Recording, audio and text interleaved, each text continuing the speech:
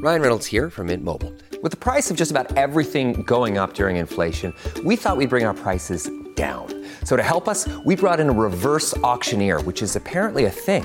Mint Mobile Unlimited Premium Wireless. How to get 30, 30, bit to get 30, bit to get 20, 20, 20, bit to get 20, 20, bit to get 15, 15, 15, 15, just $15 a month? Sold! Give it a try at mintmobile.com/switch. $45 up front for 3 months plus taxes and fees. Promo rate for new customers for limited time. Unlimited more than 40 gigabytes per month. Slows full terms at mintmobile.com. Good morning. Welcome to Axios Today. It's Thursday, March 31st. I'm Nyla Boodoo. Today, preparing for our new climate future, plus how the pandemic has altered when we work. But first, officials warn of an influx of migrants at the U.S. southern border. That's our one big thing. The Biden administration is delaying the end of Title 42 until late May, about 2 months after its previous end date. Title 42 is the public health policy that expels migrants at the border, implemented by the Trump administration during the pandemic. When it ends, border officials are anticipating a huge increase in migrants at the southern border. Michelle Hackman is an immigration reporter at the Wall Street Journal. Hi, Michelle. Hi, good to be here. You got an early look at this updated policy. What did it say about why they're ending Title 42? Sure. So I want to emphasize that the version I saw was not final. It was a version, making its way through the final policy process. The CDC says in its order pretty clearly, we issued this order because we were concerned that migrants could introduce COVID to immigration detention, could introduce COVID to the U.S., and now we no longer consider that a significant risk. So is there an increase in migrants that border officials are preparing for when Title 42 ends? You hit it. Officials are preparing for an unprecedented surge. Migration right now makes a lot of sense sort of economically and politically because our economy is booming, right? It's doing great. We have all these job openings that are not being filled by Americans. Meanwhile, Latin America sort of contracted the most out of any region in the world and has all these unstable governments that are sending people fleeing, in Cuba and Venezuela, Nicaragua. So it makes sense that there's a lot of push and pull going on that's a little unrelated also to whatever policy change we're announcing. And are we expecting that the migrants that we will see at the southern border will largely be from Central and South America?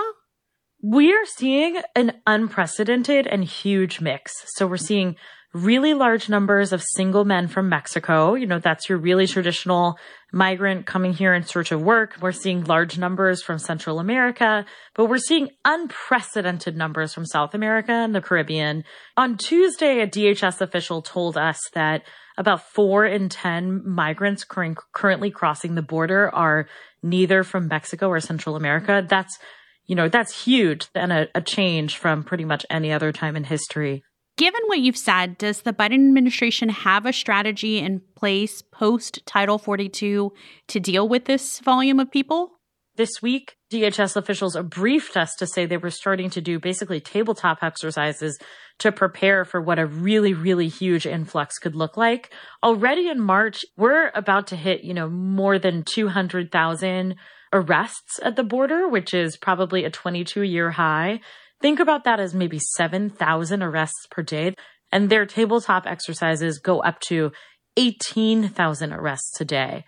So they're starting that prep work. But I think the draft that I saw yesterday that delays the end of Title 42 by 2 months is really a reflection of the fact that DHS is just not ready to have this main enforcement mechanism taken away from it. Michelle Hackman covers immigration for the Wall Street Journal. Thanks, Michelle. Thank you. In a moment, we answer your latest question on climate change.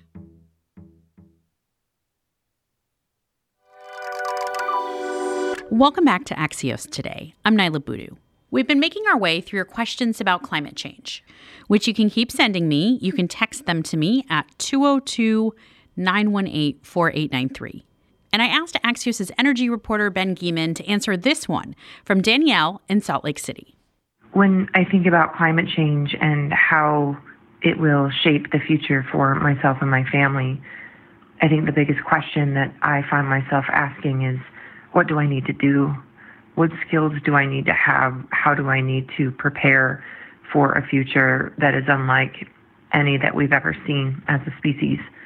Hi, Danielle. It's a great question, and I think an important one after a year that has seen, jarring cases of record heat and extreme weather. I mean, at a 30,000-foot level, I tend to think of climate resilience and adaptation and response to migration, say, that can be partially spurred by climate change. These are first and foremost questions for federal, state, and local policymakers. But, on an individual level, I think it's something that can be managed. Things like knowing about cooling centers in extreme heat, or checking on neighbors and vulnerable friends and family and pets during weather extremes. From a financial standpoint, it's things like if you're planning to move, looking into how insurers are perceiving risks in an area and how that affects premiums. If you're fortunate enough to have investments, it's making sure that they're not in industries or assets that are the types that are the most exposed to climate risks and damages. I think it's also things like being prepared for extremes that can affect energy and electric power at home. And so that's perhaps by having a backup generator or solar systems combined with battery storage, if that's something that's within financial reach. So, yes, climate change and extremes will happen. And as you point out, that is inevitable. But, I think preparation is very achievable as well. Ben Geman is an energy reporter for Axios.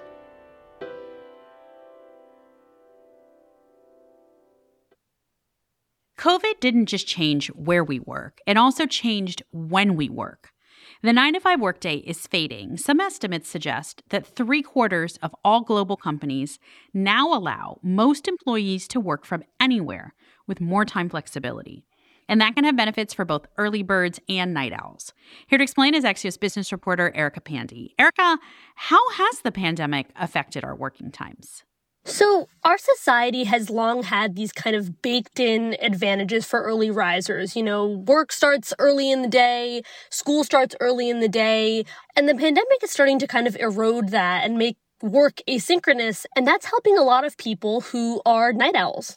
A lot of work has changed to becoming more task-oriented than time-oriented. So, managers saying, get that done, I'll leave when and where you do it up to you. And we're seeing this happening. People are logging on to their chat and email apps. Microsoft Trends found this earlier in the morning, kind of pre-breakfast and late after dinner. So people are doing work when they want to be doing work. Obviously, there's work-life balance questions, but a lot of the reader response we got to our story is that I'm a night owl or I'm an early bird, and I love not having to work in these confined hours of the day, dictated by our Monday through Friday 9-to-5. That's just not really a thing anymore. Erica, why are we more efficient or better workers at certain times versus others? So I used to think it was a choice, and it's not. It's actually very genetic. So each of us has a chronotype, which is like kind of your own rhythm of when you would naturally fall asleep or wake up.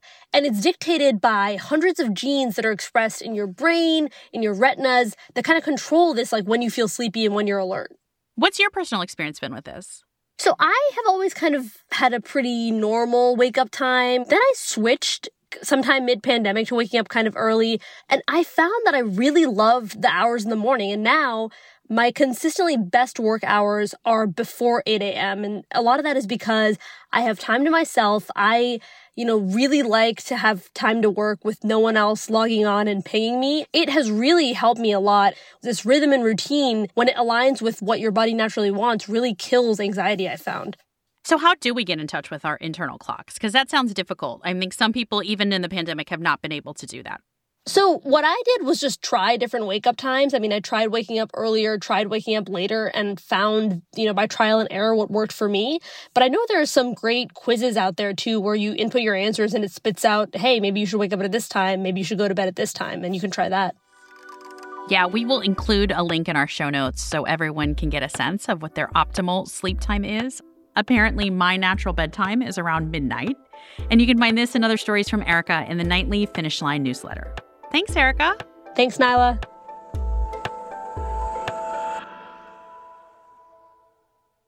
One mind-blowing note to end on today. NASA just announced that the Hubble Space Telescope has spotted the most distant star ever seen. Light from the star took 12.9 billion years to reach Earth. Researchers have named it Earendel, which means morning star in Old English. I'm Nyla Boodoo. Thanks for listening. Stay safe, and we'll see you back here tomorrow morning.